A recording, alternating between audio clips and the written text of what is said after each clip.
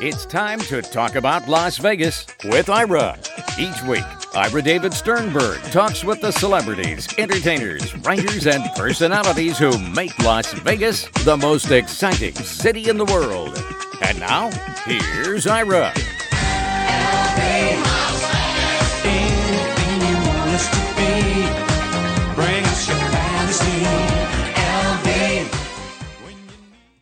Well, this is going to be a lot of fun because my guest is four-time Grammy-nominated Austin-based singer-songwriter Ruthie Foster. She's performing in Myron's at the Smith Center February 22nd and 23rd, 7 p.m. For ticket information, go to thesmithcenter.com. For everything about Ruthie Foster, go to ruthiefoster.com, and you can follow her on X, Facebook, YouTube, and Instagram. And Ruthie, welcome to the show. Hi, thank you for having me. Absolutely a pleasure. I have to get it out of the way first because I didn't want to mess up the introduction about your appearance at the Smith Center, but you have your 9th studio album called Healing Time, which is available now. And you can go to the website, as I mentioned just a moment ago. So I wanted to bring that up. And the most important question I have for you that always intrigues me, because I have a very dear family friend by the name of Ruthie. How did you get the name Ruthie as opposed to Ruth or Mary or some other name? How did the Ruthie come about? Well, it's my grandmother's name. Yeah, it's my grandmother's name was Ruthie Deborah, and they call her Ruthie Deborah. So I ended up with being the one of the older girls being born. Somebody had to get the name. So yeah, and I love it. I love the name, actually. I like it too. It's because it's informal. It is that. That's why I like it. And I call myself, when I'm talking to myself here in the house, Ruth, when I'm serious. Yes, I understand. Yeah, when you have a good talking to yourself, you go, Ruth, here's the thing. Exactly. Are you able to separate because you've been performing since you were a kid, are you able to separate the stage Ruthie Foster from the personal Ruthie Foster? Oh, yeah. There are two. Yeah, definitely. Just like, this is Ruth, she's getting ready to go work out. Right. Because I've had a little bit of time down from the road, and I'm just trying to get myself back in shape to carry all those guitars and suitcases. I have a kid, and she calls me Yaya. So I have several hats that I wear for sure. And you're able to do that. I know there are performers who, and understandably, they are so used to performing, especially on the road where you're doing one-nighters and you get used to people perceiving you a certain way. It's hard to separate out them when you get into personal and family life, and you just want to relax and, as you say, go work out or have a cup of coffee or whatever you want to do. Yeah. Catching up with friends, all of that. Yeah. I try to use this downtime for. And I also use it to perform for benefits and organizations that are near and dear to my heart. So I do get a chance to finally, be in this place where I can participate in my community and, just give my services in that way. You have an interesting background, and you've aimed primarily for the blues and folk music genres. You could do others as well, and you can do others as well. You have obviously the talent, but you focused around that. And correct me if I'm wrong, because that's where your love is. I was listening to one of your songs the other day, and it's a Johnny Cash tune. At least I associate it with Johnny Cash. "Ring of Fire," one of my favorites, and I listened to your rendition of it. And it takes on an entirely different complexion, entirely different meaning when you sing it, which is, I think, the test of a true artist, when you can take a song that's associated with someone and make it your own. And that's what I got from that, just listening to it. Mm-hmm. Yeah, that version, well, I should say my version of Ring of Fire came about one night when I was really sick and I wasn't able to sing full voice. And I sat at the piano, and those are the chords. You notice the chords are even different under that melody. but they really work. And yeah, my background I have a background in jazz. I've gone to school. I've studied jazz. I sung French arias and Italian arias. I am classically trained. And I think some people, folks don't know all of that about me. And I've sung for big bands. I was a big band singer in front of a Navy band for 3 years, a front singer for classics like the Quincy Jones version of Fly Me to the Moon, and Ella Fitzgerald, Frank Sinatra, Sarah Vaughan. I do have a background in a few more things, a few more genres than blues and folk.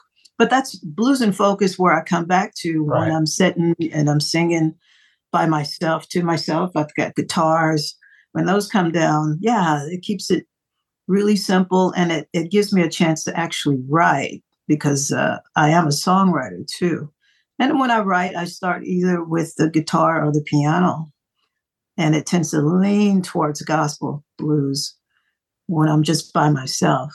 Yeah. Yeah, you have that background in gospel as well. I mentioned blues and folk, but also gospel as well. There's something about gospel that just gets the blood going. It just reaches you at a certain level that I don't think other music does. I think other music affects you in different ways. Classical music can affect people depending on who it is and what it is. But there's something about gospel that just lifts you up and gets you going. Yeah, gospel is it's that equalizer for me. It brings everybody into the room spiritually, or just inspirationally. It's just something about it that is inspiring for me to sing. And I will put gospel in my sets wherever I play. Usually it's just for me, but it turns out it's for the room. Everybody gets going. Are you going to be having some gospel in your appearance and performance at the Smith Center, Myron's? Oh, yeah. We'll throw something in. Yeah, at least inspirational. Yeah, just to lift everybody up. And I think it's important. I think that's part of our job as performers. And, I think it came about for me. I've been doing this for a long time. And when you're on the road a lot, like I am, a lot of us are, it's not just me. It's my way of just touching base and feeling more grounded after a 6-day, 7-day tour of in and out of planes and sound checks and radio promos, and and you finally get to the stage and you just want to feel grounded, and that's what that does for me. That's where it started. It's also, I would think, a little bit of home. You hit the nail on the head. That is that.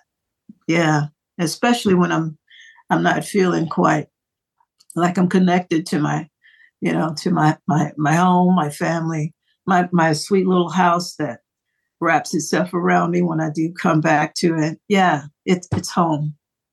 Do you feel that I know it's tough, because I've talked to many performers over the years that when they're on the road, the hard part is the road part, the easy part is the stage part. You're getting paid for putting up with air travel and road travel and late check-ins to hotels and crappy food and all of that. And then you get up on stage and you forget all that for that hour and a half, 2 hours of performance. That's everything. It really is. And, having worked in TV, I was a camera person for a television station down the road here.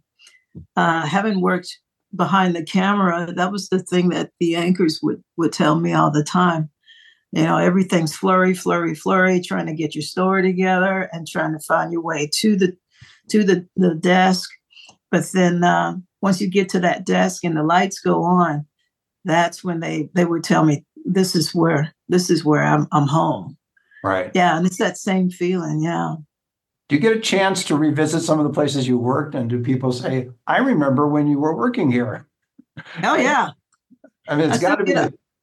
I still get offers once in a while. Hey, we need a camera guy, Yeah, it's kind of sweet too. It really is. Yeah. Good to see. Hello, Ruthie. Listen, we need a camera person real quick here. Can you come on? Well, I'm on the road. I'm actually in Las Vegas performing at Myron, so I can't quite make it. But maybe when I get back, and I'll fill in for a day or two. So you've had such a varied background because you mentioned the Navy and you mentioned big band, and I know it's so funny. When you think about the big band music and when it started, I guess the 30s and 40s more than the 20s, but 30s and 40s for sure. Maybe a little bit of the 20s too, and into maybe the late 40s, early 50s. But there's something about that music that I don't think you have to be born or alive during that period of time to appreciate what that is. For you, what is that? Because you obviously love it. You fronted, as you mentioned, the big band when you were in the Navy. Mm-hmm. I love it as a vocalist. A lot of great singers came out of this era, and there's something to be said about being a singer in front of a 15, 17 piece band and still be heard, because it's really about phrasing. It's about finding the holes and finding where you can peek in and out of and actually add to the music. Frank Sinatra was king of phrasing in front of a large band. Ella Fitzgerald, the absolute supreme queen of phrasing. And I believe, to me, her voice was an instrument. She used it like an instrument in front of these large bands. And I think it's just that. I get a huge kick out of great voices that know how to, they know a lot about how to phrase and sync themselves with a large band. That's a real hard thing to do. You don't just go out and just sing straight. You really have to think about the fact that you're standing in front of usually 4 to 5 saxophones, and then you've got 4 trombones, and you may have 4 to 5 trumpets. That's a lot of brass. You will never outsing brass.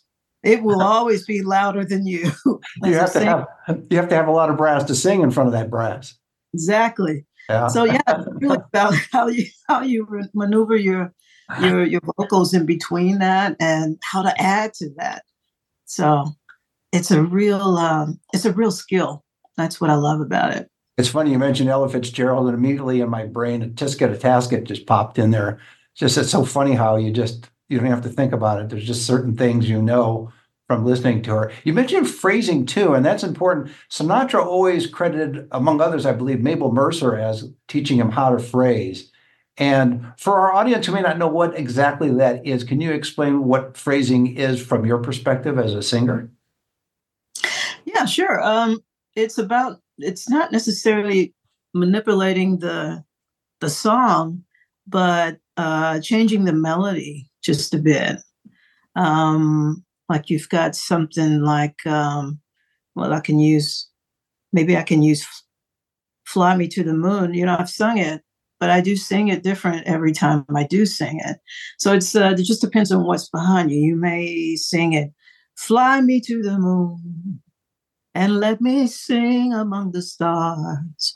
Or you can go, fly me to the moon.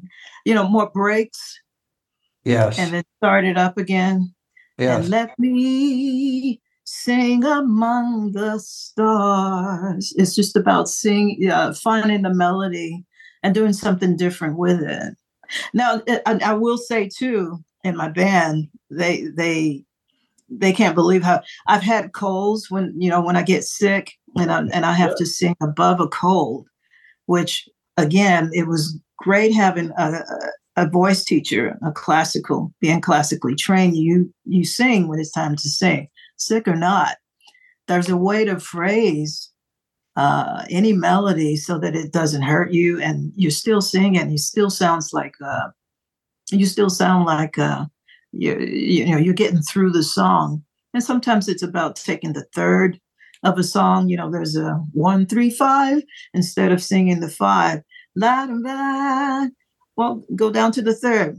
ba da ba da da ba ba ba da ba. And then, maybe stick a 5 in there. Ba ba ba da ba da day. Bye. So there's a way to that's phrasing too, but manipulating the song so that you're in your range. You stay within a safe range. In my case, when I'm sick, I tend to stay in a safe range, and then I'll use phrasing to make it interesting.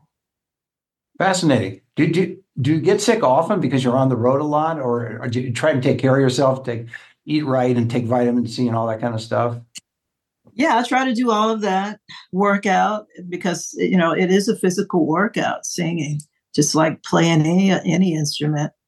Yeah, I try to take care of myself. I have been sick, a few times last year. Only once or twice where I actually had to cancel, because when there's nothing there's just nothing there. And you want to take care of yourself. You want to give yourself the time to give your body a chance to rest. You were a soloist in your hometown choir, so that kind of, I think, got you ready for singing in front of a big band in a way, because you've got big voices behind you as a soloist. And so I think you come from a small town, right? Is it Gause? Is it pronounced Gause? You got it. Gause, Texas. And does coming from a small town inform your performing view, if that makes any sense? In that, because when you're on the road, you're encountering all kinds of things. You're in big cities, medium cities, suburbs, small towns. But do you come at it from that perspective of growing up in a small town, or because you were in the Navy and you traveled and you've been performing for a long time and on the road a long time, that it evens it out? It's not the little girl from the small town in Texas. I tend to use both. I use a lot of my education in music, meaning from being able to communicate with my band or any band when it comes to the music and changing chords or something like that, to when it comes to just picking up the guitar and just singing. That's when I go back to my small town sound and just think about fishing and walking those dirt roads. And yeah, there's a little bit of all of that. There's still that little girl in here. She's not going anywhere. No, you shouldn't. I just keep thinking of people who were born in a big city and they don't really have that quote unquote home to go to when they're on the road. Right. When they come back, they're coming back to the big city. You have within you, and then in reality, a small town background and grounding you, as you say, and you talk about, where you live now in Austin and the home that you have here. But coming from those roots, it seems that that's where the grounding comes from, and it never leaves you. True. I'm still very close to my family, and I just recently drove over to the country, the courthouse in my hometown district to pay my taxes. I actually like to drive over there because I love to drive over there, and I pay my property taxes in person because it gives me a chance to say hey to some of the same folks that are still working in that building, and I get a chance to get a little barbecue on the way. Nice. Go see some kinfolk, and then drive back. It's my way of touching home every year. Yeah, I try to do that. I like the part about paying the property taxes in person, because most people would go, oh, just take it out of my checking account, or I'll send it in the mail or something. But it's one of your touchstones, which is interesting. As a citizen, you're paying your taxes, but like you say, you're going to get some barbecue and see folks that you don't see when you're on the road, and it's your way of reconnecting, and it just works for you. Mm-hmm. Yeah, that's how that works for me. So growing up, go ahead. Sorry. No, it just gives me a chance to touch base with home. When you look back in terms of how you grew up, was there one person that influenced you the most in terms of your decision to perform, to write, to sing, and clearly now to travel, to do those things? Great question. One person? or maybe more than one. Yeah, the most of the women in my family, they were the driving force when it came to just getting things done and allowing me the chance to dream and even just giving me the opportunity to stretch myself musically. My mother and my grandmother, also Ruthie, but we call her Big Mama. So my Big Mama in particular was a huge influence up until the point she couldn't be with us anymore. Huge, a person I would go back to when I felt, when you get to that point when you're just not sure what direction to go. Mm-hmm. I still remember coming back from the Navy and not sure what I wanted to do with myself.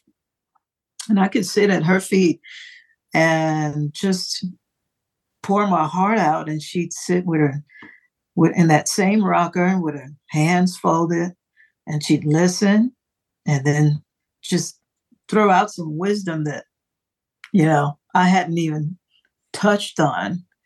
And I think in a lot of ways, I was so connected to her. I find things that she said to me coming out of my own mouth to my daughter, to a lot of the younger artists that I'm running into, a lot of the young singers that I'm getting a chance to know over these years. Because there are some incredible women, in particular, women singer-songwriters that I just feel like an auntie. I feel very, very close to what they're doing because I connect to what they're doing. And once in a while, I'll get a call from someone who they want that advice from me. And that's when I can instill a little Big Mama and a little Yaya and a whole lot of Ruthie. Yeah. There is something about, especially when you mention your grandmother, about age and wisdom, where you could sit with her and pour your heart out, and she can give you the benefit based on her experience, life experience, and just knowing things as well. But it's hard sometimes for families to be objective.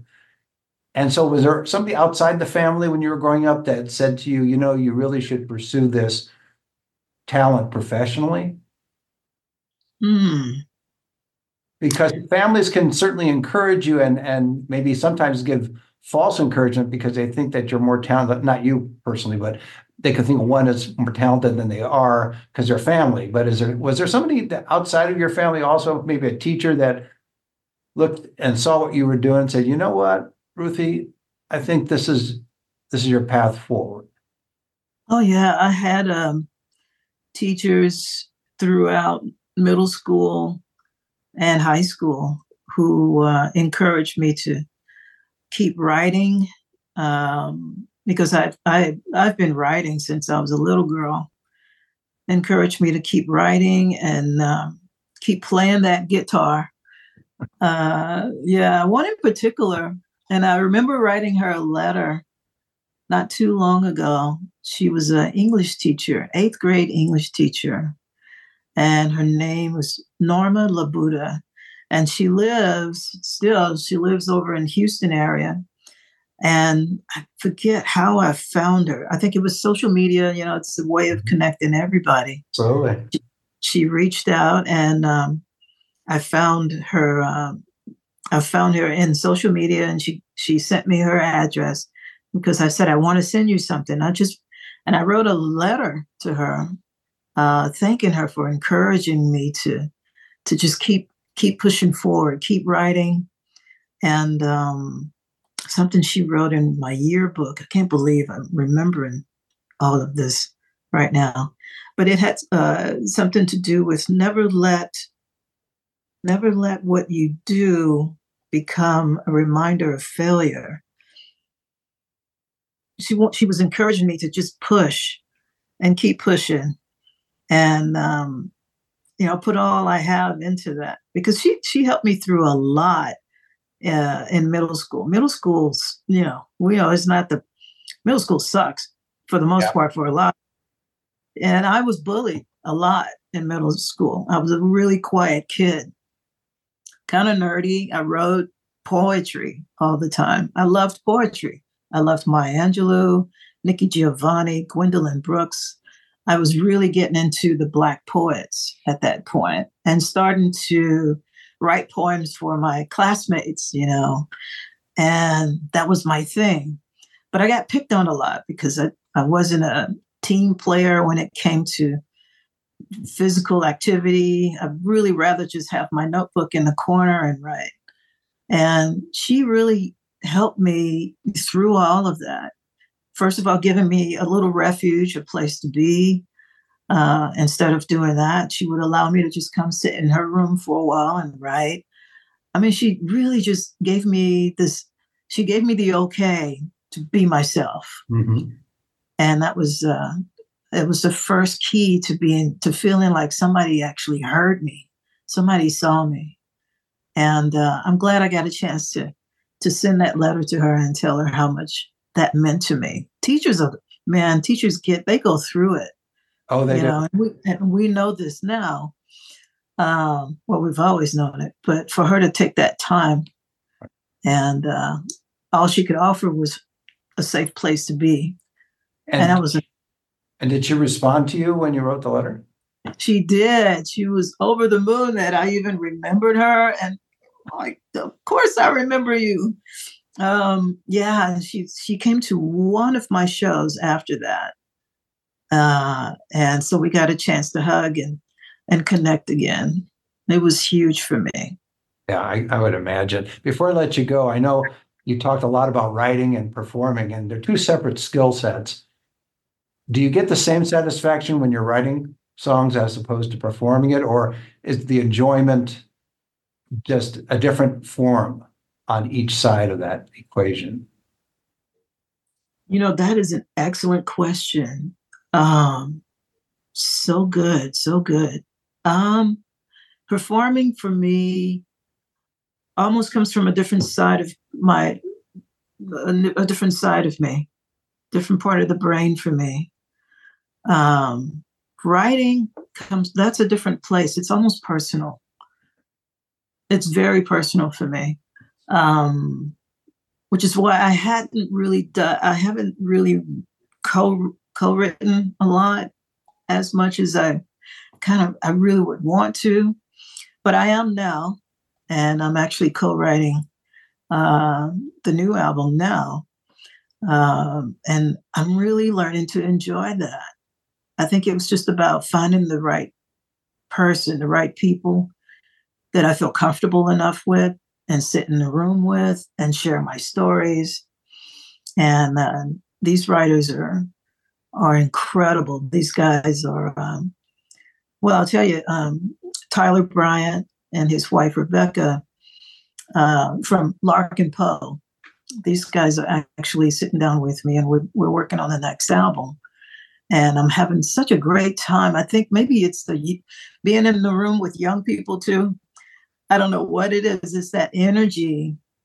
These guys are so quick to come up with almost finishing my sentences and then putting that to music, right?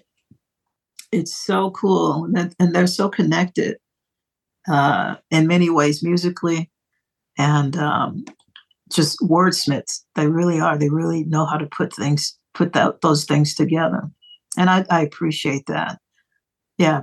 And another way, they're kind of bringing me back to the love of songwriting, the love of writing, period. Well, that's a great way to leave it. My guest has been 4-time Grammy-nominated singer-songwriter Ruthie Foster. She's performing in Myron's at the Smith Center February 22nd and 23rd at 7 p.m. For ticket information, go to thesmithcenter.com. For everything about Ruthie Foster, go to ruthiefoster.com, and you can follow her on X, Facebook, YouTube, and Instagram. Ruthie, thanks for being on the show. You're so welcome. Thank you for the opportunity. See you next time. You've been listening to Talk About Las Vegas with Ira. Each week, Ira David Sternberg talks with the celebrities, entertainers, writers, and personalities who make Las Vegas the most exciting city in the world.